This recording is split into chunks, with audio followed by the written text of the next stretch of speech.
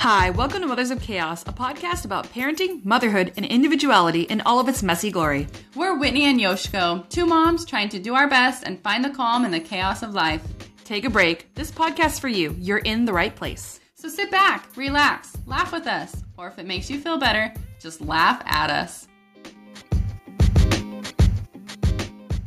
Hi, this is Yosho with Mothers of Chaos. Today is Focus Friday, Episode 2, Halloween and Safety. So today I'm going to go over the safety tips and tricks for Halloween, different methods you can use, the weather, the different ways to keep track of your kids, and then I'm going to end about candy and safety. So starting off, if you do not have kids of age, you currently do not have kids at this time, or they have outgrown trick-or-treating, this episode's not really for you. You're kind of past that point. You don't really need this episode. If you're in the thick of it or you're starting out, then I think this might be of relevance. And if you'd like to give it a listen, then I'm glad you're here. So for trick-or-treating in your local community, there's different ways to do it. You could do it in the private sector at your church with a trunk or treat or maybe an indoor event. There's also your children's school functions where they will have a festive holiday and you could just call it good then. There's also your local community indoor events where, you get an armband and a ticket and you go in and they have music playing and you trick or treat from booth to booth. And usually those are funded by different local businesses. Usually that's city or sometimes corporately funded. So there's different options depending on which city and state you live in. I would check all of those options out if you'd prefer to do an indoor thing due to weather. If you prefer to do it old school and outdoors, then I will cover that in a moment. So moving on to weather. If the weather is cold or freezing, obviously dressing kids. Sometimes kids will fight it. Like my younger son does not like it when you mess with his costume. Like he wants you to see his costume and he will refuse to go out if you cover his costume. So I strongly suggest that you buy costumes thinking that way. So you buy them big, one, because it can last in the dress-up box longer, but two, because then you can layer as much as you need to underneath. Maybe if they're willing to wear the snow pants bottoms and a couple sweaters and, thermal tops. Also gloves. If sometimes I deliberately go get ones that match their kind of costume outfits, they won't fight me so much. Just the knitted cheap ones. I strongly suggest that too if you have a younger, more stubborn child like mine. And then having the car warm or having base be the middle, wherever it is in the neighborhood, kind of map it out where they can kind of come back and recharge. And that way too, if you have younger children, the older children can kind of keep going with dad and you can drop off the younger ones when they're burned out. So moving on from the weather, we also need to kind of cover how to keep your kids safe. So for indoor events, it's always awesome if your child picks a really unique or odd costume because then they stick out like a sore thumb, right? You can just find them in a crowd.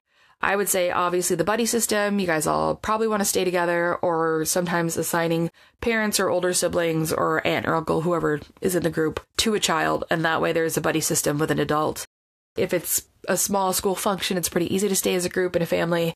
At bigger functions where it gets way more hectic, dividing up that way sometimes works. Another method that I've seen people actually do is they kind of jersey mark their kids in the back. Like they get neon tape. And they just put that big, thick duct tape across the back of the costume. And they would Sharpie their last name like a jersey. And I thought it was great. I've even seen one where I think they had a huge family because they had the last name and then they had a number next to it. And it made me laugh really hard because I was like, wow, the fact that you're numbering your kids kind of means there must be a lot of them, right? So those are just different methods to kind of have your eye on your children while they're running around you in a big event. I would strongly suggest those methods. I think they're pretty awesome. Now, if they are older, having guidelines, and it applies when they go out to neighborhoods, but basically keep your phone on you. You need to be able to hear it. The vibrate better be on. We'll meet back here at this time. You set a timer on their phone so they can't be late. You kind of remove the excuses and set the phone up before they walk away from you. So they don't have that as an excuse of like, oh, it was off or I didn't hear the alarm. Setting up those barriers and setting your expectations for your child, I think that's really good when they're like a teen or a tween and they're going to go run off on their own. At an indoor event or an outdoor event, I just think that is smart to have with children of an older age. Also, for cars are a big scary thing. My father lost his older brother when they were children trick-or-treating due to a drunk driver. DUIs are very high. The big thing you need to worry about is a drunk driver hitting your child or putting your children at risk, especially if you're near a big public roadway, but even in a back neighborhood. Having visibility. So once again, that reflective tape, it comes in all sorts of different colors nowadays. You can cut it and fit it on parts of the costume that definitely reflect and catch the light.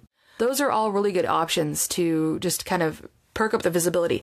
Also doing big groups and having the road rules. You look both ways. You kind of walk along the ditch of the roadway when you're going from house to house. If they go without you, then plotting out the route they're going to take in the neighborhood before they get back. My cousin's kids, they're older, and they can go on their own because mom and dad know the route. They talk about it beforehand. Everybody understands how long it should take them to kind of get it done. And if it exceeds that time limit, the older one has to flip out the phone and call them. You know, there's a system in place. So for older kids, you can do that. For younger kids, it's really good to divide up the neighborhood so that if they get burned out, you can drop off the scragglers with whoever stayed at home to pass out candy and keep going. I would strongly suggest that. Kind of like when you go to a theme park, right? You want like a central rest area that you can get back to quickly. So it's the same thing when you're out trick-or-treating. If you're doing the car method yourself, going to a neighborhood and parking in a central location so that your kids can warm back up in the car while they hit houses is much more convenient and less stressful way to navigate a neighborhood filled with children and family groups than going from door to door to door with the car. Because one, you're kind of blocking off the roadway if it's really nuts there, right? And then the other one is that you have to keep a peripheral on all these families where you won't have to worry about that until you're trying to like escape the area. So if you're going to like a street, if you just parked in the middle of it and let your kid kind of hit the first third, like drop them off at the front and then park down a ways, and then they can jump in, warm up for a bit, jump back out, and then you just meet them down to the end. You just have relay points, right? And I would suggest doing that for smaller children. Obviously, if they're bigger, they can kind of suck it up, and you could just go park and listen to an audiobook while they hit the circuit and then jump back in the car, right? So those are all really good options, I would say, as far as children trick-or-treating and safety. So I hope I covered all of that for you guys pretty conveniently, but I just wanted to get these safety points across to you guys.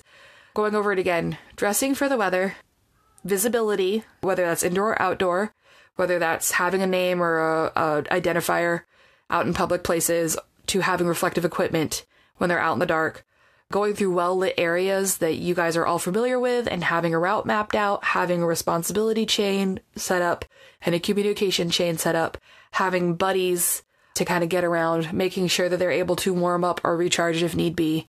And the last point I'd like to get across is the candy.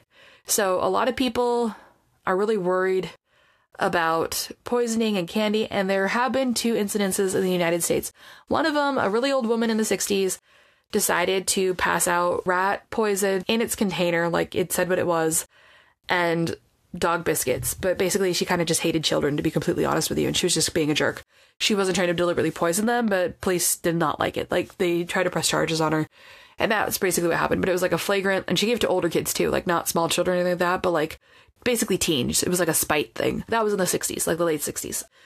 There's a man from Texas, and there's documentaries about him and all this other stuff if you want to look it up, but he is kind of why there's a candy man and there's, you know, all these like horror stories about poisoning children.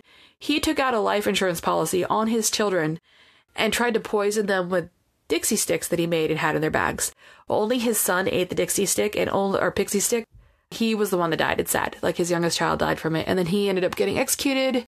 It's dark, but I just want to put it out there that a man poisoned his own family, and that is why there is that urban legend about candy being an at-risk. Now, I'm not saying that you should just be like, yeah, kids, totally safe to take candy from strangers. No.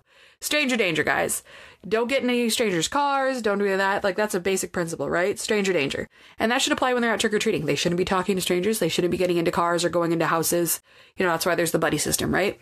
But what I'd like to say about the candy is that as the adults, when they're done with the loot, and this is something that my parents have always done, I don't know about your guys's, pour out the candy and you just kind of eyeball it, you know? If they look like they've been opened and closed or anything gross, or they just had exposure, that's just not sanitary to begin with, so you just axe all that, right?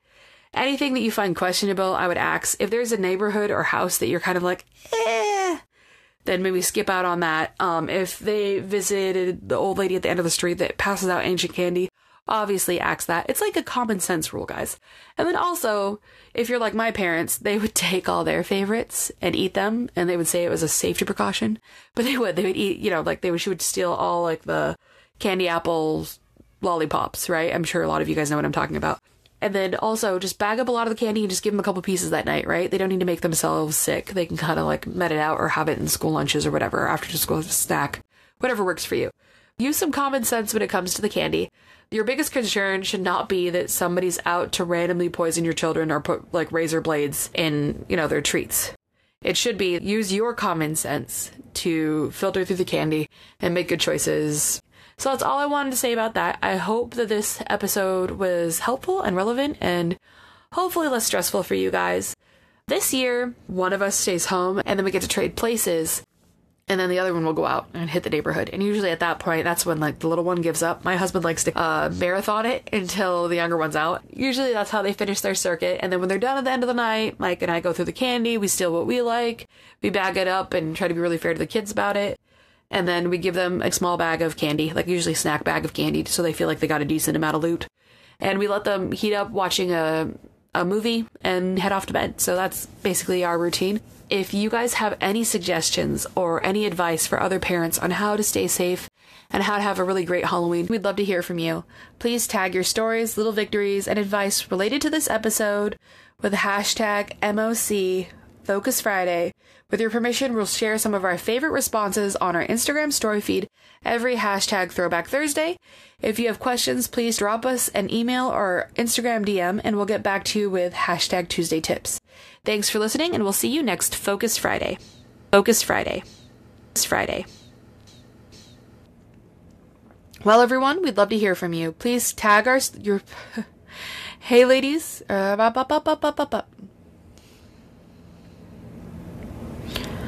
Hey everyone, we'd love to hear from you.